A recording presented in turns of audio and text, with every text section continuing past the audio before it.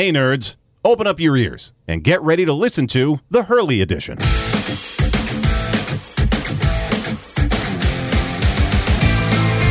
Yes, the rumors are true. That voice you're hearing is mine, Michael Hurley, host of this special podcast called the Hurley Edition. It's really happening, 2 in a week. Who'd have thought? I told you I'd figure this out as we go along, and this is part of it. See what 2 in a week does, huh?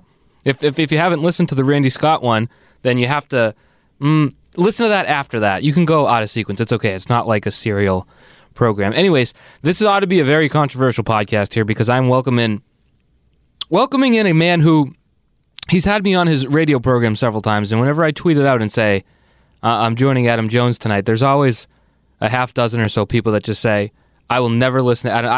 I will literally stick firecrackers in my ears and jump off a roof before I listen to anyone on Adam Jones. And I say, whoa, partner, that is heavy stuff. But, sports and Adam Jones can be a volatile mix. So I wanted to talk to the man behind the microphone every night at the Sports Hub, the man known as the Dark Knight, the sports vulture, the man who can find a negative in any positive, Adam Jones. So here you go. Adam Jones, host of the properly named Adam Jones Show on 98.5 The Sports Hub. All right, Adam Jones, my most controversial guest yet. Is it? My most controversial. I'll say this. Whenever I say, I'm going on Adam Jones tonight, there will always be a few knuckleheads that give me, theoreticals of what they'd rather do than listen to Adam Jones dump on their favorite sports teams. You don't get that with every other show you go on. It's Felger, yes. Yep. Toucher and Rich, no. Yep. Zolik and People seem Bertrand, to no. like them. Yeah. People like- as you get later in the day, the hatred just boils. Is that what it is? Yeah. That must be what it is. So, very controversial. I appreciate you coming in. Of course. I hope people actually listen, even though they might get mad at me for talking to you. It's debatable. But let's start there. The Dark Knight moniker given to you by none other than Mr. Felger. Yep.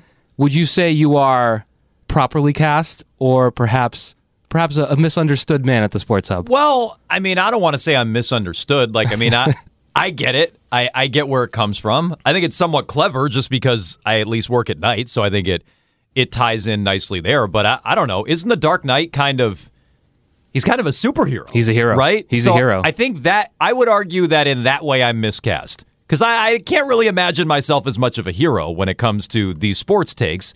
And I feel like that... Debatable. That's probably one that most people bristle. I felt like I made out very well with that nickname, quite frankly. Yeah, it works. It fits. It's stuck. Yeah, I just mean, I could do worse, you know? I think I have done worse. So I think, that one to me, I feel like I made out okay. I was never complaining about that one. Not the hero that Boston wants, but the hero that Boston needs. Right. That's how it works. It's what you need, yes. Right. You don't know it, but you need it. That's heroic. Yeah. Now, all right, that should clear things up. That should make everything better. But I actually mentioned this with Murray, and maybe you've noticed it too. The reason that Felger gets so excited to call you the most negative man in town is because it shifts the focus from his own negativity. It's brilliant. If anyone around him says anything even remotely negative, you can see his eyes light up and his hairs on his arms start raising, and he's like, "Oh, he's being negative." No, so it's brilliant, and it's something that he's done for a long time. I didn't realize you've picked up on this too, but it's clear as day. It's brilliant. Anytime anybody else has something a little negative, to kind of center himself or make him seem a little more reasonable. Oh, well, you're the negative one, or you're the one with all the ridiculous opinions. That kind of brings him, at least in his mind, back to the center. So no, right. he's good at highlighting other people's negativity to make him seem reasonable and, I don't know, with 2 feet on the ground while the other person's the one leaping up and crazy. Right. He'll do 4 hours dumping on whatever, and then you'll sit down and he'll be like, all right, what's Jones going to do? Oh, no, what's Jones have tonight? What sort of brand of negativity does he have tonight? Yeah, and I noticed it with Maz and Murray. Like, he'll be like, Maz, what was that you said earlier about Dombrowski? What was that you said earlier about Belichick? Murray, what did you say about the Celtics earlier? Yeah, he's not asking for their positive takes. No. And then he'll be like, wow, that's crazy. Yeah. That's crazy. Boy, that's out there. Yeah. Boy, oh boy, this guy over here is negative. Where'd you come up with that? So I listen to your show. It's not necessarily negative, though. Yeah? That's what I feel like. Interesting. But I feel like you have a challenge being the night guy, where the sports from the previous night has been chatted about for 12 hours before you even get in. Well, so I agree with that. So I think we have one thing that really works in our favor at night where we're on after games. So legitimately, we're the first people who can react to, 15 minutes after a game, we can react to Bruins, Celtics, even Red Sox, even though they're on our competitor. I mean, we can weigh in on those games before anybody else. Well, you can weigh in during Red Sox games. That's a good point too. That's always an inside radio slippery slope. Like, do you want to bring people over to the game? Boy, there's a great game over on EEI. Right. We don't want to do that. But if something happened and there's sort of an end point to it, if someone got hurt. Yeah, if there's something controversial or whatever going on, then I don't shy away from weighing in on it, but I don't want to bring people to a great game elsewhere and take them away from us, right? Boy, oh boy, you're really missing out. Make sure you go to EEI. Plus, there's a market weighing there where people that are really into the Red Sox are probably listening or watching that. Correct. I mean, but they could be listening to you while watching that. If you're a baseball fan, you're probably listening to the Red Sox. I mean, I agree with that. So on the one hand, I think we have a great opportunity to really get in and weigh in on games first. But that other challenge that you brought up is true. I mean, we're trying to find, I don't want to say create an angle, but we're trying to find a space where this topic hasn't been talked to death over 12 hours. And, with the Patriots especially, we're never on after a Patriots game. Even if it's a weeknight game, there's the normal pre and post. So especially football, we're on just so far after the fact that, we're trying to come up with something that maybe has been under discussed or, I feel like is a different way to look at the game or a play or a player or whatever that hasn't been discussed. I wouldn't say I do that great all the time, but that's usually the goal. Like we're trying to come up with something different. Yeah. I mean, I felt that even filling in at 2. 2 seems late. Yeah. So you add the extra 4 hours and that, drive time, you're going in. You can't be talking about that one decision that everyone talked about all day. Right. I mean, unless it's like a pooch kick from Nate Ebner. I mean, there are right, which we're still talking about a year later. Couple years. There are and a Super Bowl later. Yeah. No, it's true. Longer than a year. I mean, there are plays where it's warranted, and there's no way we're going to do 5 unique hours of stuff that hasn't been talked about. I mean, that's impossible. But I would say a lot of times I try to make at least our lead, like where we're starting, and really even that first hour. And this time of year, sometimes we only have an hour before the Celtics, for instance, tonight. Right. I try to make that different if I can. And if there's something that's so controversial, we're not going to fight it. We'll ride the wave just like anybody else. But that's really the goal. And at some point, there has to be redundancy over the course of a day. But we try to stay away from that. So, but it seems like something, even if your program doesn't necessarily reflect the picture Felger paints, your Twitter persona of it seems to really indulge in the vultureness. Yeah. The sports vultureness. Twitter's a good spot to kind of work, especially during the Patriots. That's a good spot to kind of workshop a little material. Yeah. Let's throw this one out, see what people do with it. Test the waters. How much of the response would you say comes from people who get it versus people who are just angry? Well, so I think this is where... At you. Yeah, no. So I think not angry in general. This is where the vulture thing, in a weird way. Shout out to Mike and Woburn. The vulture thing, in a weird way, has helped a little bit, I think, in that regard. Mm-hmm.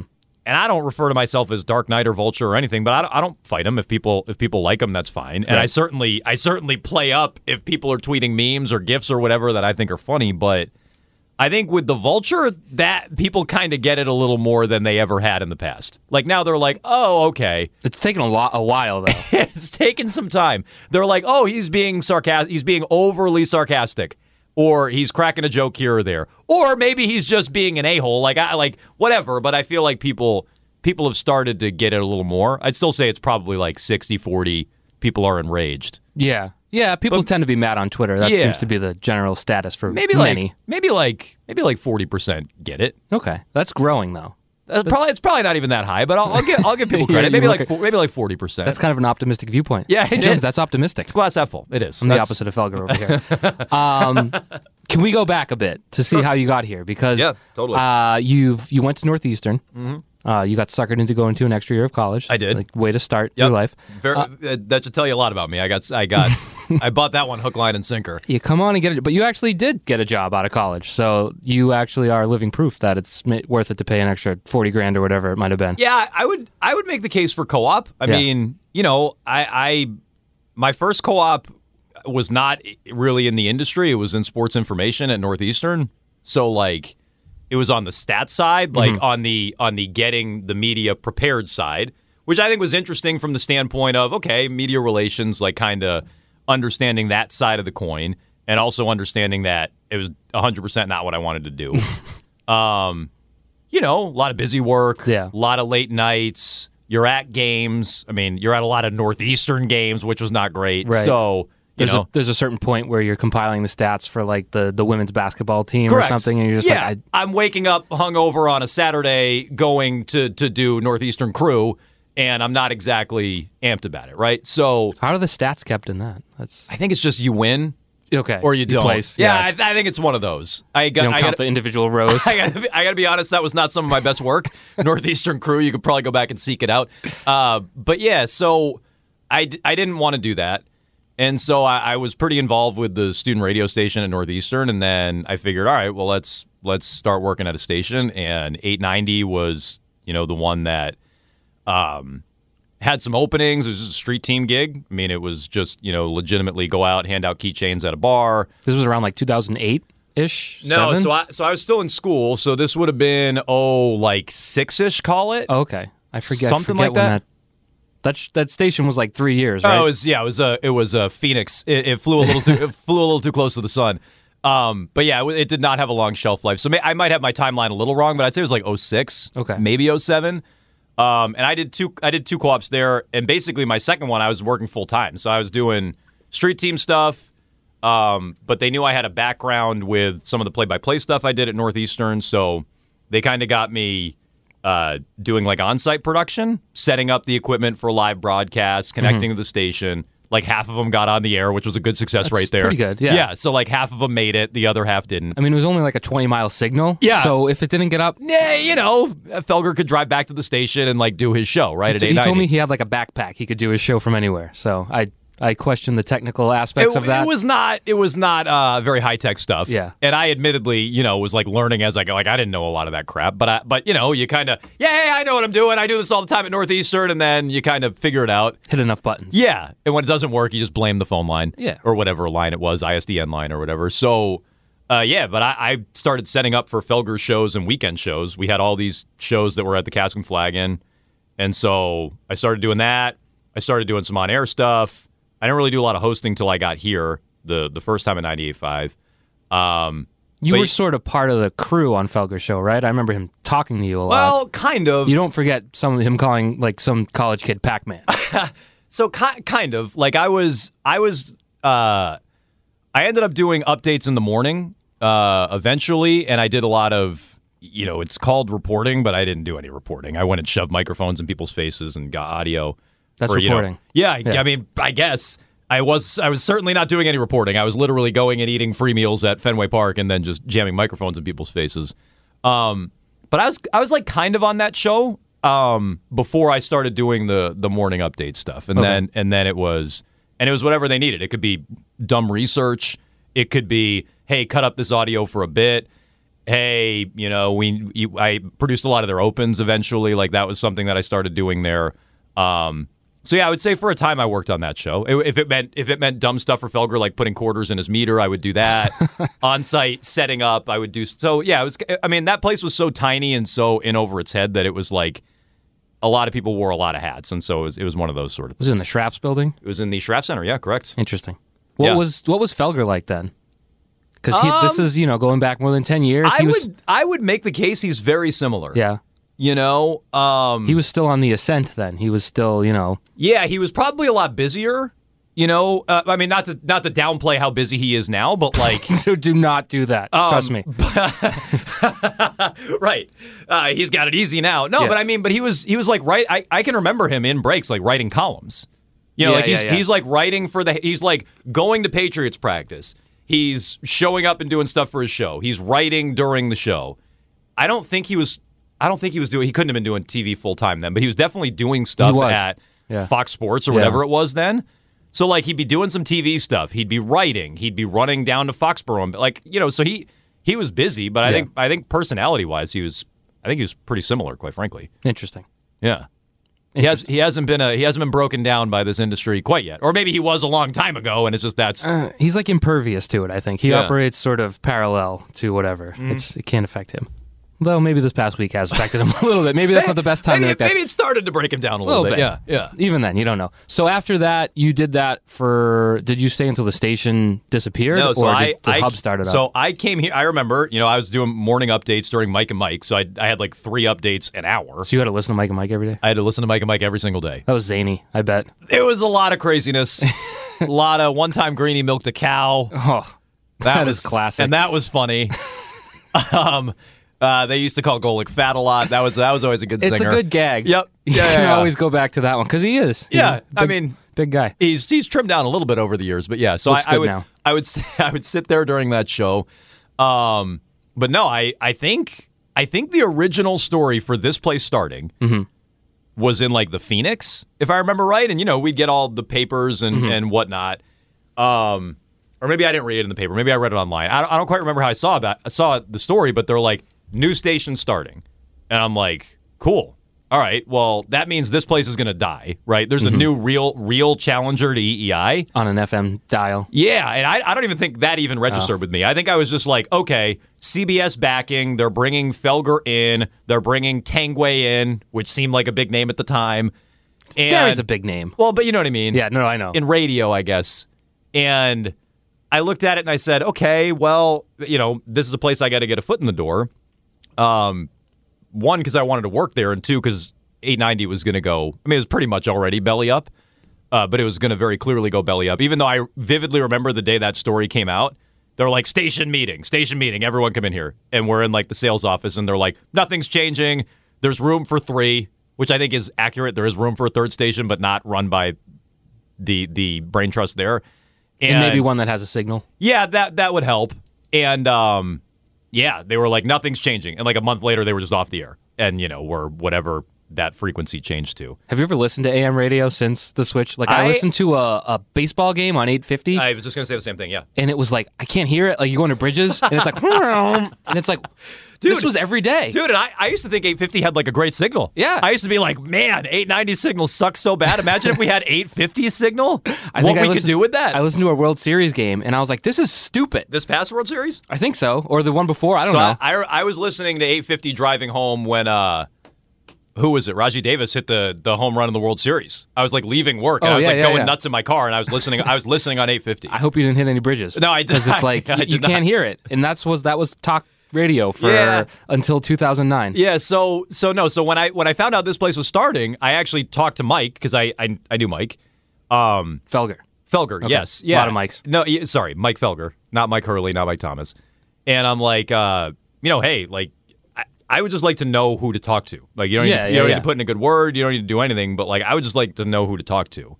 And I don't know if you put in a good word or not, but like, I started talking to Mike Thomas, and they were like, hey, we have some ideas of what you could do. Seems like you wear a lot of hats. That's the perfect kind of person we want to bring in here. Like some updates, which I mostly did at 890, some reporting, maybe even some hosting. And I'm like, cool. I'm like, that'd be great. And then I got in here, and like a couple of months after doing updates and going to some Red Sox games and some Patriots or whatever and getting audio, I was doing the Shaughnessy Show. So that was Saturdays afternoons? Yep. Yeah, like I think it fluctuated. I think it moved around, but it was like 11 to 2 or By doing the Shaughnessy Show, you mean like doing the Shaughnessy Show? Well, I still remember, this is a good example of the Dan Shaughnessy Show. And Dan's great. Like Dan, honestly, like I'm sure people are not huge Dan Shaughnessy fans. Like he's very easy to work with in some ways, in that he's very easy to play off. He'll be like, whatever you want to do. Let's talk about whatever. I mean, sometimes he'd come in and be like real locked in on something, but he's like super easy to work with in that regard. Especially when he's working with like a dumb 26-year-old kid and he's Dan Shaughnessy. Right. But our first show was the day of the Ted Kennedy funeral. Was our first show on a Saturday. And I'm like, all right, like, I don't really know Dan all that well. Traffic is a mess. Like, I live right up the street from there, actually, from Mission Church. And so I'm like coming to the station. I'm like kind of nervous that I've been like running late. and that's probably like an hour before the show on the Saturday. Dan rolls in like 10 minutes before. He's like, "Hey, we gotta talk about this. We gotta talk about Kennedy. And I'm like, I'm not ready for this. I was ready to talk about like John Lackey or something, you know. And so yeah, he'll kind of come in and he's like, "All right, well, yeah, run how you want to run it." But he wanted to talk Kennedy, and we ended up talking like a bunch of Ted Kennedy that I was not, prepared to talk about or qualified to talk about. But Open up the phone lines. Yeah, open up the phone lines, and yeah. So I think Dan, that was my consistent gig host, like my first consistent gig hosting ever. Okay, and he was easy to work with. And you did. I remember you on the Felger and Maz show. Yeah. Were you like part-time there or just filling in for Beto? Like, it's hard to remember. I told this to Marty. Like, it's hard to remember the first time. Are you talking about like when the station first started? Yeah. Were you ever the third guy in Felger and Maz, or was it Beto from day one? No. Because I've been wondering. So what it was, the hours were weird because Wallach does that extra hour. So I think... because Hardy told me it was like... The shifts were weird. It was like you'd get like 3 hours of Zoe and Beto, of Tanguay and Zoe. Right. And then you get like another 2 hours of Felger and Maz. Then they'd change mid-show. Then that shift would go like halfway into DA. Like they were like these weird shifts. So I did both. I did a lot of Tanguay and Zoe, and I did probably less Felger and Maz, but I did a decent amount of Felger and Maz to start. And it'd be like, 2 days a week. It was I think other people work more than I did, but I don't think anyone really was set. Anyone was like 100%, especially the first like couple months. Then it settled in for sure with Bertrand moving to Felger and Maz. I don't know how long that took though. Yeah, to be honest. it's even Hardy kind of doesn't remember, but yeah. But I remember distinctly. I was driving on Montville Ave in Woburn when Felger was talking to you, and it was your last day, and he said at 98.5. Yeah. Oh, interesting. And he said Jones is leaving. Pac-Man's going to internet radio. Seems like a really great idea. And you know what? Tech-wise, he's usually wrong. Mm-hmm. He's usually swinging and a miss there, but would you say he was right there? Well, so it was probably a great opportunity. No, well, this is what I was going to say. I would always make a case for anyone listening that's interested that like reps are the most important thing. Right. The most important thing. So that's why 890 was great. Like I could go screw up an update as bad as you would ever screw up an update and be like, "Oh, my Nana heard that." Like no one else heard that. Like, no one else cares or heard it. Right. And like it's a way to kind of be professional, but you're also away from criticism, and it's okay to make mistakes. And a place like 98.5 is just not tremendous for that. It's high profile. You're making mistakes, and you don't want to end up in the Boston Globe. Yeah, sure. So yeah, I went and I did the ESPN Boston thing, and I think it was a great opportunity in terms of a window into ESPN. Like I pretty quickly was doing, not any high profile stuff, but like overnight stuff in Bristol. Like it was a good opportunity to get in and start doing some national hosting. And the reps were great, and it was just a 2-hour internet only show. We had like no breaks. I mean, we had like 2 or 3. I think it was like 2 3-minute breaks an hour. So they were like long segments. We had a sponsor. I don't want to name them, but we had a sponsor that their big thing was like 2 days a week. It was commercial free.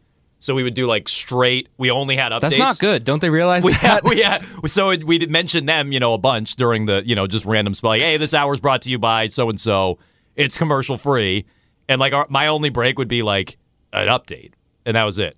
From the producer who also did updates. That's not a good sponsorship because that's not great content. So, like, was the show great? No. The show was not great. And, I think every once and then, because ESPN is such a massive platform, if you get a worthwhile guest, our stuff would get picked up here and there. Sure. We had an interview with Jonathan Kraft that got some play on, like, NFL Network and SportsCenter and stuff. Just his answers. Right. So, like, Schilling was our weekly guest when he decided to actually call in. So... Like, was this like 2010-ish? 11? Yeah, no, that sounds right. Like 10 and 11, somewhere in there.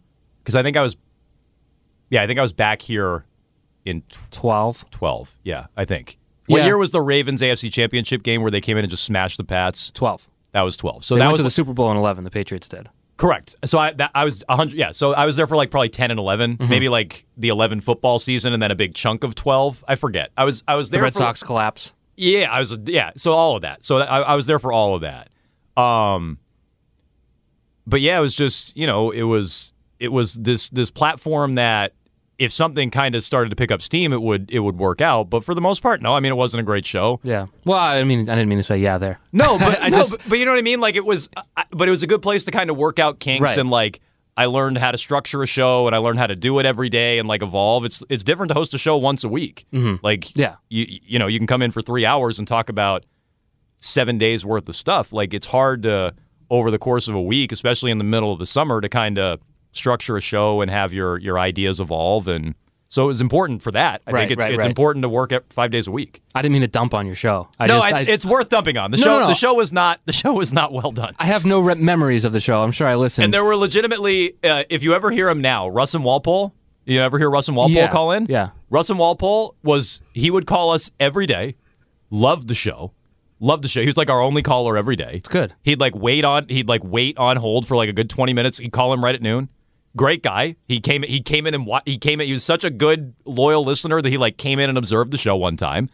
And anytime he calls in, I'm so, Russ, where you been, man? And he doesn't love the takes. So I think Russ has soured a little bit. You've gone to the dark side to Russ. He's soured on me a little bit, but I still love Russ and Walpole. He was our most loyal, like number one listener. Someday you'll be up on that top of that building, shadowy, with your cape flapping, and Russ will see you and understand. And he'll get it. Yeah. And it'll dawn on him that I see now. Yeah. You don't live for the. But I bring it up because it seems like, you even said it yourself, there is room for 3 stations. Like there's room for more sports talk, but that didn't really like take off, right? I mean, No. Were you the only show on, Yes. on So- ESPN Boston Internet Radio? Yeah. So what? That's probably why. So how was? No, I don't. You need a day's worth of Yeah, programming. well, I'm like accidentally just ripping you apart, but that's not what I'm intending to do. It's fine. So there were, I think there were grander plans if it took off, and maybe if they just made a better choice, it might have taken off. But No, come on. But there were a few things, and this is like classic host blaming the Circumstance. Yeah, or the vision, right? Like the way some things were presented, like, and I think Patriots.com has started to do this, if I'm not mistaken, with the show that Jim does with Perillo and Yeah. Hart. They have like a video aspect to it. Oh, okay. There was supposed to be a video aspect to our show, and it was supposed to, kind of be featured in some way, shape, or form while it was live on ESPN Boston, and neither of those two things happened. The video thing, I think, was sponsor related, which isn't a great sign.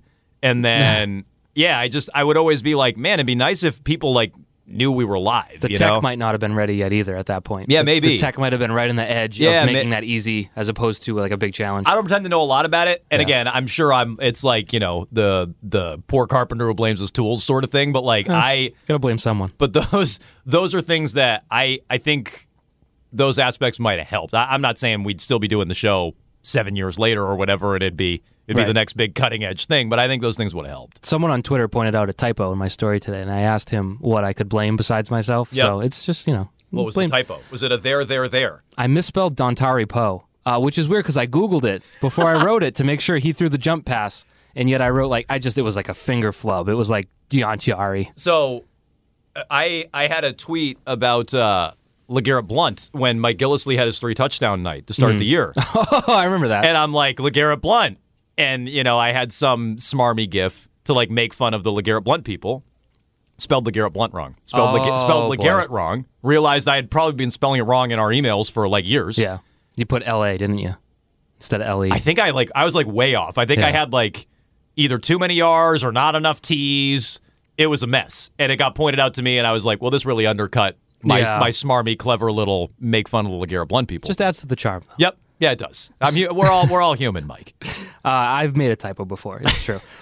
So obviously, though, the show put you in position that when DA left, you were in position to get the night show. You obviously had a step in the door already, and people liked you.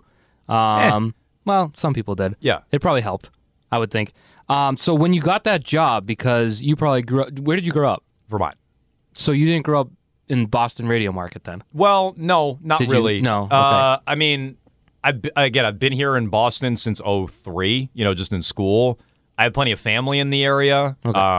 My grandparents are in Weymouth, so like. It's a long way of me asking how much Teddy Sarandis did you listen to? Okay, well, I was gonna say, so I've listened to a lot of EEI when we were down and this is way back in the day when we'd be down visiting my grandparents or whatever, because I'm like, this is the greatest thing ever. Right. Like, I'm like, 24-hour sports time. yeah, I'm like, this is awesome. Like, it's so great. And this was not even me thinking about it as like a career. This is just me as a kid being like, that I would love to have an option like this in Vermont. Right. Instead of, like easy listening stations. A lot of Grateful Dead, I'm sure. Yeah, not as much as you would think. Really? Yeah, not as much as you would Just only think. like 3 stations? No, 92 Moo was the station in town. Okay.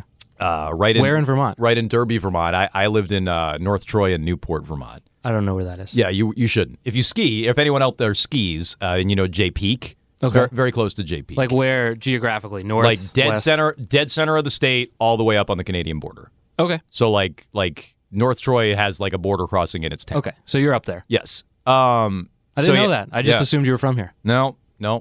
So Okay. what? You've got a Boston-ness about you. Yeah. Yeah. The Not as much- vulture-y Dark Knighty thing. I don't know, Maybe I've picked that up over the years. I don't More know. Boston than Vermont. Yeah. I'm not as laid back as a lot of Vermonters are. Not a lot of like toeless sandals. type. No. I mean, I do like to wear a nice sandal. Yeah, I mean, I we like all a do. nice. I like a nice flip flop. I apologize to Vermont for being, stereotypical. Don't but get me wrong, but I've I'm not been like there many times. I'm not like a Birkenstock guy. Yeah. Sure. And you So- shave, so Yeah, there's- well, sometimes. Yeah. Sometimes. I can't. I'm if I being could- mean to Vermont. I'm being mean to If I could grow a beard like you, Mike. Well- if I could grow an excellent beard like you, I would have one. I just get it. It comes in all splotchy. I can't really do much about it. It's a curse. So a gift and a curse. So I would come down though, and I would hear EEI, Sarandis, Big Show, Mm-hmm. even like I still remember. I can't believe there's still a show, and this is not a shot at their show. Just like they've been on for so freaking long. Mustard and Johnson, Mm-hmm. I can remember like just listening to all of that, like driving down to my grandparents with my dad and being like, this is great. Like this is Right. just so entertaining, and yeah. So I mean, I would say I was somewhat familiar with the scene. Mm-hmm. I was a little familiar with like FAN and stuff like that, but that's about it. So because the reason I was asking is because like Ted Sarandis had a very distinct program. Like Sure. it was very much Ted Sarandis' show. Yes. And then Mike Adams had a very distinct Mike Adams show. And the DA show was a very distinct nighttime show. Like it had to be different from sports radio, day to day, when the sun's out, that Yep. type of show. So what was your mindset and plan when you started in the summer of 12, and how long would you say that lasted? I don't know if I really had a plan in terms of like that sort of thing. I mean, we still have some of the features that like we came up with early on, like, Game of Jones was like sort of a real like ESPN-y kind of like segment or feature idea. Like that's the sort of thing they do a lot. Like, hey, let's play buy or sell tonight. Yeah. Hey, let's play some fill in the blank. Like we still do that. And maybe that's sort of like my ESPN view, like background, especially like from the 2 previous years or year and 8 months or whatever it was, down there in Bristol. What else do we do? I mean, Kiefer Madness was like a name my buddy mentioned to me at the bar. He's just like, he's like, you gotta do this thing, Kiefer Madness. Your buddy from Vermont? No, actually, Oh, buddy wow. from Northeastern. Okay. Acton. And he's like, you gotta do Kiefer Madness. It's clever. And I'm like, it is clever. I'm like, what is it though? And so like, That's the question, isn't it? Yeah. So we like, I can remember Chris Curtis and myself are in meeting with Mike Thomas and we're like pitching these like segment ideas. And there are like feature ideas. And there are some that he like shot down. He's like, well, that's like what I don't really have a clear vision of that. What's this? What's that? Kiefer Madness had like no vision. But it was like clever enough in name, I guess, where he's like, all right. Actually, you know what? I take that back. I think Josh Deering kind of put together our own little Kiefer Madness thing. So maybe Kiefer Madness was one of the ones shot down. That or maybe sounds we, right. I maybe, feel like maybe we didn't even present it. We might have never actually presented that one to Mike. I take that back. That feels like an organic, like groundswell, Josh on Twitter sort of building this cult following. It was a caller who called in, and we had been doing the segment, but like this caller sounded, just whacked out of his mind, as we tend to get on the night program sometimes. And it was just like his voice, and we kind of went off of that. So anyway, what was your question? Oh, about my vision. Your vision. No, my vision for the show. What was the Adam Jones show going to be? I wish I could tell you I had like a good idea of what I wanted to do with it to make it unique, like DA, which I give him a lot of credit for. Like DA was definitely like his own, still is like his own thing. Right. Same thing with Sarandis. Same thing with Mikey.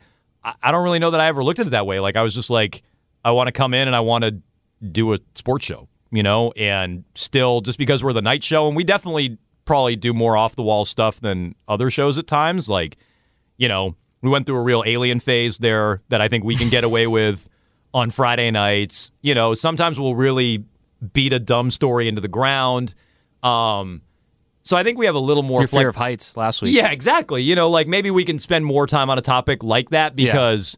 There's less, urgency, pressure. Yeah, we're not drive time, and I'm not saying like we want to slack off and our ratings don't matter or, our listeners don't matter. But there's more freedom. Yeah, there is more freedom. A little more gaps. So, I mean, maybe that's something that we've been able to do more over 5 years of the show, but I couldn't tell you that I had like a real vision for it other than being like, I want to come in and I want to talk about sports with the same edge that are talked about during the day. Just because it's nighttime doesn't mean we need to loosen the reins or anything. And so, I mean, outside of like a very loose interpretation of having like that sort of edge to it, I don't really remember much of a vision. And are you different during the day, would you say, when you fill in? It depends. I would say if it's our show, then no. When it was like Rich and I filling in or me and Nick filling in, then no.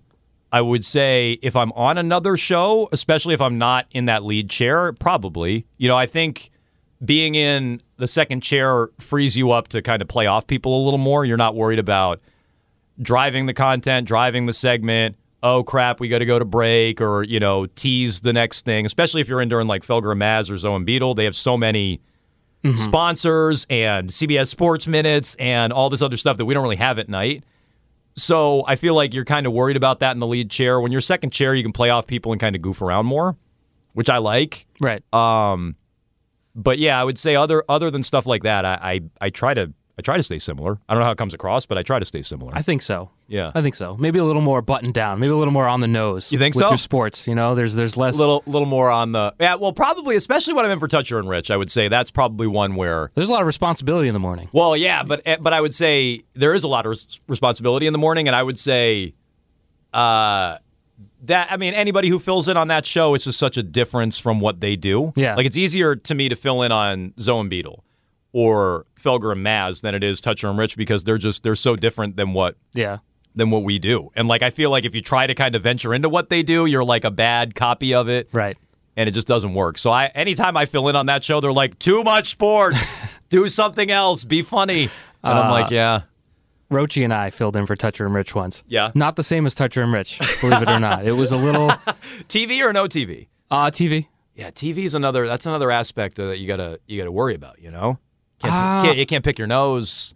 True. You can't be like... I don't know about you, but I've always, like, even in college radio, if I was in, like, the studio, there was, like, nothing. No swearing, even off the air. Like, no nothing, because if you start to develop those habits when your mics aren't on, you might do it when the mics are on. Yeah. So maybe that's why I've never run into those problems. Yeah, see, you have good habits then. Yeah. Because mics could be hot. I'm not a radio host, so it doesn't really matter, does it? But I'm saying the no cursing would be a good rule. I certainly don't follow that one off the air. I was terrified of swearing on WQRI in Bristol, Rhode Island. You ever done it? Have you ever cursed on the air? I've stumbled over my words and swore, like incidentally, and just kind of kept rolling to not draw attention to it. Do you ever curse on this? Or this is a wholesome family podcast? I am told to bleep the swears. Got it. Because there's ads and whatnot, and corporations don't want ads and swears. They don't want potty mouth Hurley. Which I don't get. Like, not safe for work. It's like it's safe for work as long as you don't blast it. Right. It's a swear. Yeah. We're all grown-ups. At work, usually. Most of us. Unless you're a teacher. Yeah. Not safe for teachers. But I've talked to Fred and Rich and Hardy and Murray. Murray actually very opened up when he works in the morning. His poop schedule is all off, which was an overshare, but he volunteered it. No, but that's good to know. About what life is like waking up really early in the morning. I actually had Randy Scott in from ESPN for the podcast earlier. TV's got to be ridiculous. He wakes up at 1:45 every morning. That doesn't surprise me at all. 1:45. Where does he live? He lives in Massachusetts because his wife is a news anchor at another station. So he goes all the way to Bristol, which is what I did too. Yeah. So I commute 2 hours. Oh, easy. With no traffic. Now he probably makes out a little bit there. He leaves honestly. at 2 a.m. Yeah, so I did that. I commuted from Somerville to Bristol, and I beat the hell out of my car got destroyed doing that. And yeah, I didn't even work as much as I work like 3 days a week down there. But yeah, dude. So he must. I'm not surprised at all. He wakes up at 2, and he has 3 kids under 4, so it's a little bananas. But what is life like as a night creature? Because I've worked that shift before for like a half a year. Yeah. I found it to be unhealthy, but you seem to be mostly healthy. So like, So I can tell you, Mostly it's- healthy? Well, it's tough. So before I even answer that, I would say that like from a show standpoint, like from a professional standpoint, I think it's great. I have all day. Like I kind of wake up in the morning, and I try to keep my life like I joke about this a lot on the air. Like I'm like, oh, I sleep until like noon. Like I try to keep my day like pretty normal. I'm up around like 8:30 or 9. Like I try to get that morning news cycle, get our email going, stay on top of everything. Then like now, not the first like year or so of the gig, because I figured this out, but like now, go for a run, go play some basketball, run whatever errands I got to run. Like I kind of reserve the middle of my day to do that.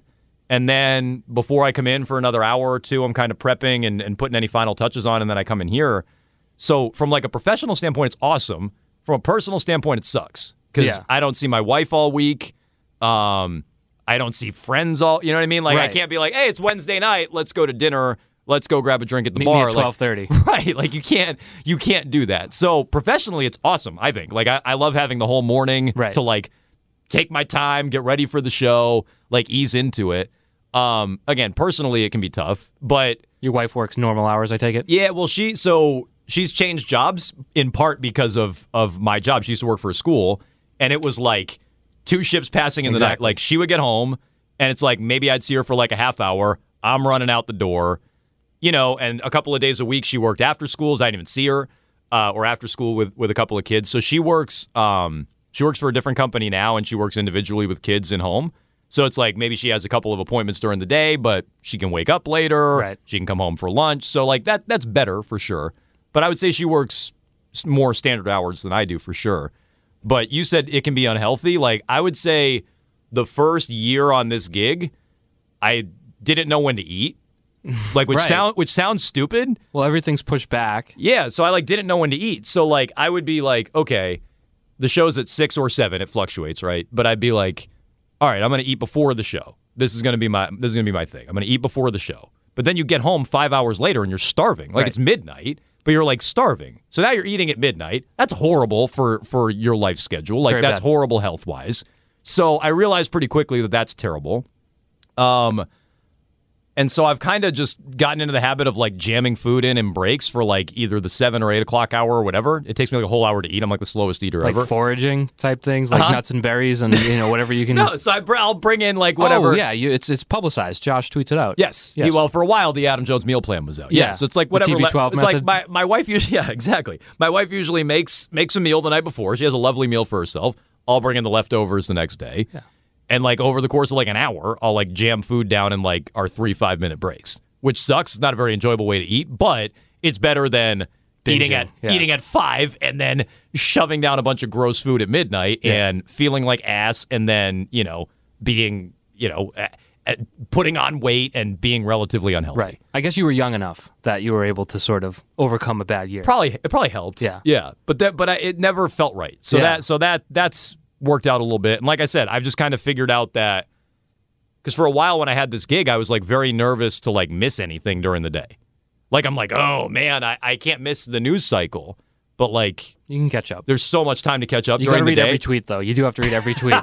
So I seriously like make sure I block out like 2 hours at least in the middle of my day where I'm just away from a screen, away from TV, forget about the news cycle, and then you can catch up. There's that plenty of time sounds to catch healthier up. than my life. Yeah. I need to get into that. I'm telling you, professionally, it's not bad. Yeah. You just have to get used to seeing no one. And I don't really like that many people, so it's not that hard. You can figure it out. Yeah. You can find a day here or there. Yeah. Because I work nights at Nesson, and there were times where like the Red Sox would be on a road trip, and I'd work until like 3 a.m. And it's like you go home. My wife's a teacher, so it's like I go home at 3, and like you can't go to sleep after you drive home, and so you're up for like a couple hours, and then it's like, oh hey, good morning. I'm gonna go to bed now, and I'll do this again tomorrow. Right. It's not really natural, but I guess you seem to have a good grasp on it. Well, so mornings I worked mornings for a while at 890. Like I said, I did the updates during Mike and Mike zany program. At least it was worth it. You wanted to get that extra 10 minutes, but you're like, no, wait, they're gonna call Golic fat today. Like I better get in there. I can't miss that. Gag. I can't miss that. Zooks. So mornings were tough because I worked a lot of nights while I was doing. I was part time, So I did a lot of nights as well, like at Fenway. And then, game wraps up around, 10. Post-game wraps up at 11 maybe. I live fairly close to Fenway. So I'd walk 20 minutes home. Then, like you said, you can't go right to bed. So I'm I'd be going to bed at 12, 12:30, 1. I'm up at 4. So I was exhausted all the time. But I feel like more mornings, if you're only quote unquote working mornings, it's more natural. It's a little more natural. It sucks, but it's like you can just inject yourself with coffee and sort of trudge through, and then it's light out. Yeah. Being light out helps. I think daylight, I've been told, helps, yes. Yeah. Yeah. All right, so moving along to last year, I know you have a radio program to do, so we'll start to turn the corner here. Whatever. You can be late. It's fine. Felger's just going to make fun of you for the first 5 minutes. They usually go a good 5 minutes into our show, Yeah. so we actually have a secret window of 5 extra minutes than you might think. It's nice, too, when they do that and you have an 18-minute show to begin with. Yeah. That they just sort of bump right in. Yeah. You don't mind. No, I mean, at the end of the day, what do you want to do? Be a radio host? Yeah, it all works. Get over it. It all works out. But obviously losing Rich Keefe had to be a sting because Rich was a big part of the program. Did it seem like that was going to happen at some point, just given that Rich was Rich? So, I guess this is going to sound dumb. I didn't really think about it a lot. I was never I always thought Rich was, I don't know if I want to say underutilized, but I always thought Rich was super talented and funny and good at his job. And, it's fun. People ask me all the time, they're like, oh, so are you guys great friends? I like Rich a lot. I wouldn't say, there's probably very few times we've hung out personally. Not that I wouldn't want to do it, or it just we're not hanging out all the time when we did the show, but we had a good chemistry. Well, you probably accumulated more hours together than any of your friends. That's the thing too. It's you are around when you're working 5 hours, even if we're only actually on the air for 2 of those. That we're here during all those games, right? So Snap calling. so we're snap calling away, making the big bucks.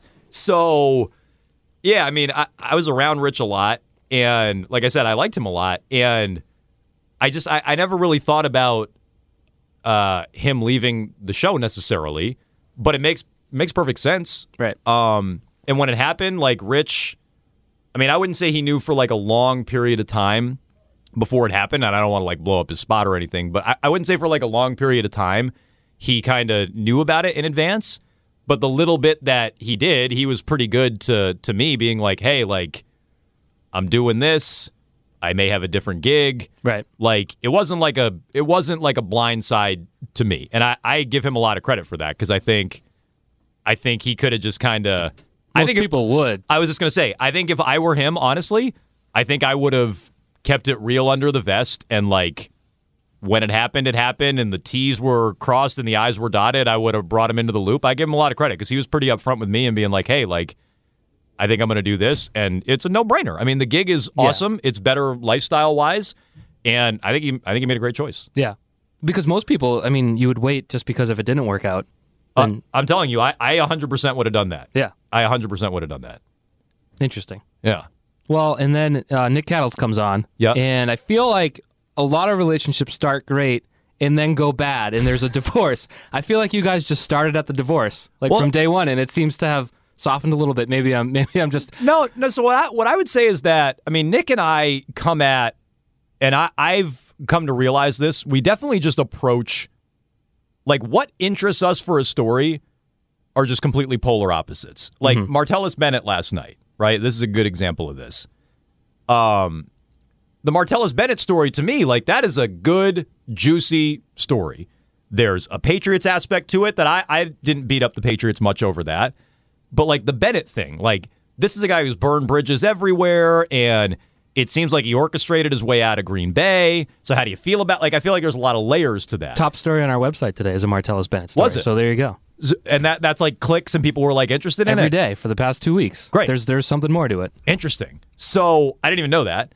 But so to me, that's that was a real good, interesting story with a lot of layers to it. And stories like the storyline stuff, the big drama, soap opera storyline stuff interests him less than I would say it does me. And he kind of likes the game analysis. Gunner talk. Well, I poo-poo it and call it Gunner talk, but I give him a lot of credit. No. I mean, Nick, when we do our show, Nick has so much prep, so much stuff that he contributes and adds to the show, and like he's ready to go every day. And it's just, I think what interests him and what I want to focus on, sometimes those clash. And I think when me and him clash on air, that's what the real clash is about. It's not. It was great. It was really great. Some of those fights were so like 19 and 0 is a good example. Like 19 and 0, I'm like, yeah, it might be kind of a lazy topic, but it's interesting. And what else are we talking about with this Patriots team? It was like August 12th. Yeah, like what else are we doing? So yeah, it might be a little bit lazy, but people are interested in it. And I think when the players themselves, like Julian Edelman, I think was the first. This is when I started talking about it. Julian Edelman's like, that's stupid to talk about. I'm like, well, Julian, I don't actually think it's stupid to talk about. You may not want it. It'd be stupid if you talked about it to Bill. Bill bite your head off. But we're not held to that standard. We're just sitting here talking about the Patriots. So, again, the big storyline soap opera thing, I think he kind of doesn't like that approach to media in 2017, which I respect. I don't know. I just go about it differently. So I think that's kind of the subtext to some of the clashes. Yeah. Are the approach. Like, Jones, why is this the story that you're choosing to spend time on when there's all these other things interesting to talk about? And in Nick's defense, he's come from a show where, for 4 or 5 years in Virginia Beach, he got to do whatever he wanted every day. He could roll in and talk about whatever he wanted every single day. That's an adjustment for anyone. Yeah. And then he comes in and I'm doing the dumb 19 and 0 talk. So, I mean, I think that's where a lot of the clashes come from. But I would tell you, like, I think off air, and I'm not saying it's never been contentious off air, I think off air we get along fairly well. I think sometimes the clash comes back to, again, why are you talking about this? Why can't we devote more time to other stuff? Which I think listeners probably identify with him on quite a bit. Yeah. Just some of those clashes early on were spectacular. They were take dynamite. long. It didn't take long to have a few clashes on that show. I just feel like they've lessened. So that's probably a positive thing. Yeah, give it time. Okay. I don't know. Yeah, it's a busy season. There's three teams. There's dormant. 3 sports going on. Dormant's a good word for it. That's a good word for it because get the lava tarp on top. yeah. The volcano. It's still brewing. It's still churning. But yeah, right now it's dormant. Yes. All right. Well, I feel like you do a lot of things. You have a lot of guests. I still always remember your Amendola interview as just a classic radio moment. Is there anything like that stands out over your past? How many years? Like 5 at the station. It'll be hosting the night show. Yeah, it'll be 5. Like January 2nd. It'll be 5 years. So yeah, I think that's probably the one. Like, not to say that. Like, I try to explain this to people all the time. Like, Felger's thing obviously was next level, right? I've never had anything that controversial or that high profile, but the Amendola thing is probably the closest to it. Where someone talked to you and like said, "Hey, we got you this guest." No. Well, in terms of the high profile guest, no, that was the Patriots reaching out, I think, and being like, "Hey, he's got a charity event. Do you want him?" That's the last time we've heard from the Patriots on any charity events. So. But no, in terms of like it blowing up and being a thing on Deadspin, that's probably the biggest controversy, if Boston you will. That sports radio boo is an idiot. Yeah, like I forget what they called us, and they shouldn't have brought Keith into. Keith didn't even do it. It was just me with a pre-recorded interview. They sucked Keith into it for some reason. I forget what they called us. I'm looking it up. Skippy and Goatface. Because I think we did a bit out of it. I think we were Skippy and Goatface, and we couldn't decide who was who. Is that a Vermont reference? I don't know. I don't think they did that much research on it. But the Amendola thing hit Deadspin. I've been on Barstool a couple of times. Normally when I'm filling in on a different shift, Prez has picked up on it a couple of times. So anytime it's on Barstool, it's somewhat controversial. But no, I mean, we've kind of flown under the radar. We got a lot of good press from our John and Susan stuff. I'd say that's probably the most positive blow up stuff that we've had. Barstool New York picked up on that. I thought, I don't want to say it got picked up by. I don't remember where else that went, but that was a big one. That was positive press. The Amendola, and I remember specifically El Prez hating my stance, and it was so dumb in retrospect. Typical Jones. I was still questioning going into the Ravens playoff game in 2014, questioning whether or not they missed Logan Mankins. Okay, still questioning that. I'm like, well, they're going against a real pass rush. Here's where we're going to find out if they miss Logan Mankins. And he hated that commentary on like a Monday or a Tuesday of the divisional round. And there's a big post on Barstool that all my friends are like, you're on there.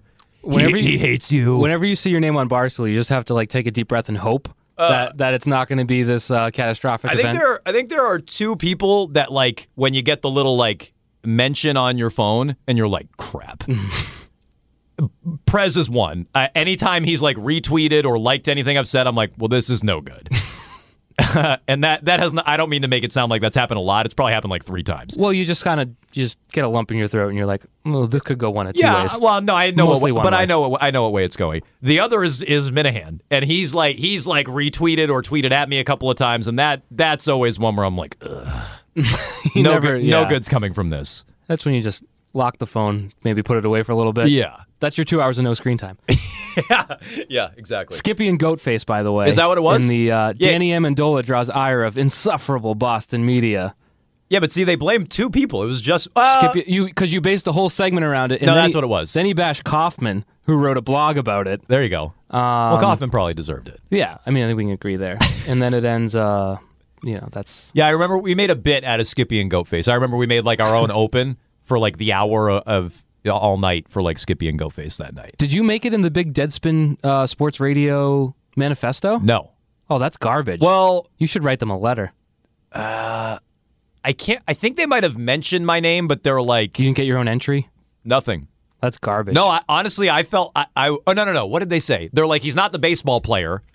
I think they made not like the cornerback. Yeah, but they didn't even do that though. They just made. They're like, he's not the baseball player. Well, there was the whole like Fenway Park thing going on with Adam Jones. But they didn't even bring that up. It was just like, he's not the baseball player, but he's not worth listening to, or like something like that. And I tweeted at them. I'm like, that's honestly the best compliment the show's ever gotten. I'm like, shout ahead. Yeah, I'm like, that's. I felt like I was gonna get raked over the. When I saw that thing came out, talk about lump in your throat. And I was like, I feel like I made out great here. I'd be very disappointed though. That would want like a big feature. Yeah, maybe. Adam Jones. The guy has a 5-hour show on weeknights for 98.5. I know nothing about him other than that he's not the Bengals cornerback or the Orioles outfielder. Oh, so he did say Bengals cornerback. Yeah. See, so I had forgotten that. Well, there you go. That's too bad. The next time they do that, you better demand more. I would be... Read Bertrand's. Bertrand's was embarrassing. And this is why I still think the person who wrote this, I don't even know who the author is. The person who wrote this, I don't think listens. There's not much to say about Bertrand other than that he replaced Gresh as Zolak's partner in 2015. Why even put him in? Yeah, but didn't they have a big write-up on Gresh, too?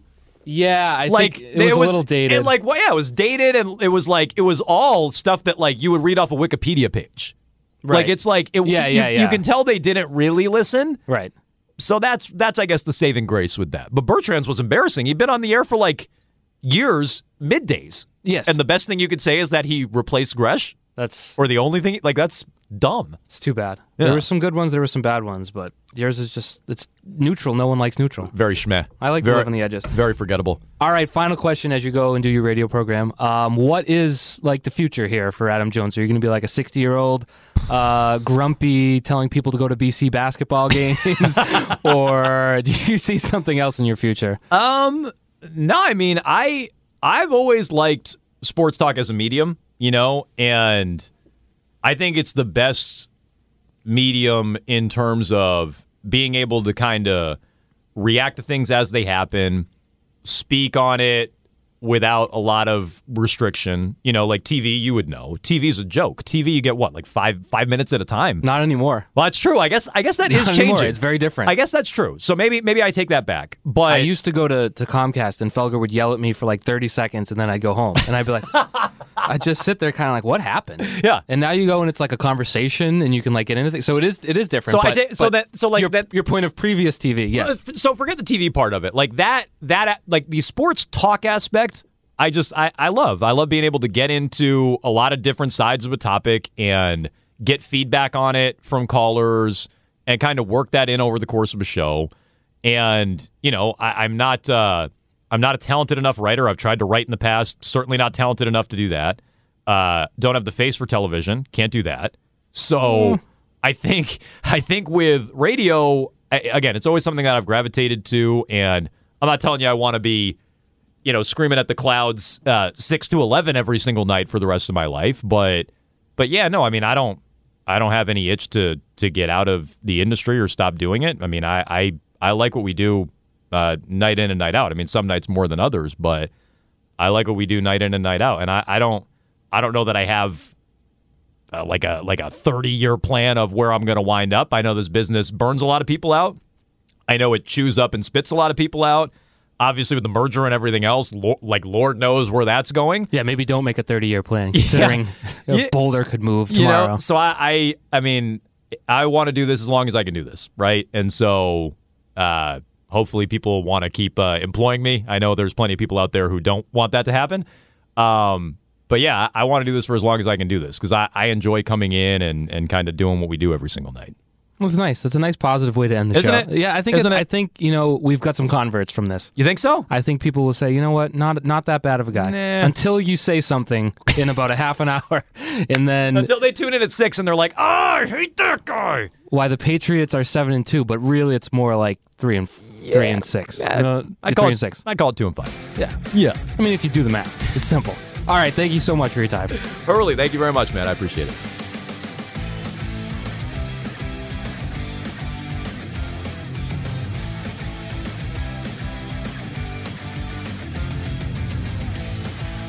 Adam Jones, what a guy. Adam Jones, 98.5 Sports Hub, Adam Jones Show. That was fun. That was a good talk. Hopefully you enjoyed it. Hopefully, ideally you were someone who really would get upset with Adam Jones and maybe got to know him a little bit. You can still get upset. I think that's what, it keeps the blood pumping in all of us, but I think it was interesting. That's what I shoot for. Anyways, thanks for listening. I appreciate it. As always, no, that was a very insincere. I appreciate it. Jeez, pay attention, Mike. I do appreciate it. Thanks for listening right now. That's cool. Let me know how it goes. Give me some feedback. Twitter, you know where to find me. Email, let's throw out the email, mfhurley@cbs.com. Go old school. Maybe write me a letter. You know where to find me. It's in the phone book. I'll stop talking now. Thank you. Check it out. Give a little review if you want. And don't if you don't want, because it's a free country and I can't force you to do anything. And you already spent an hour listening to my podcast, and that's very nice of you. Bye.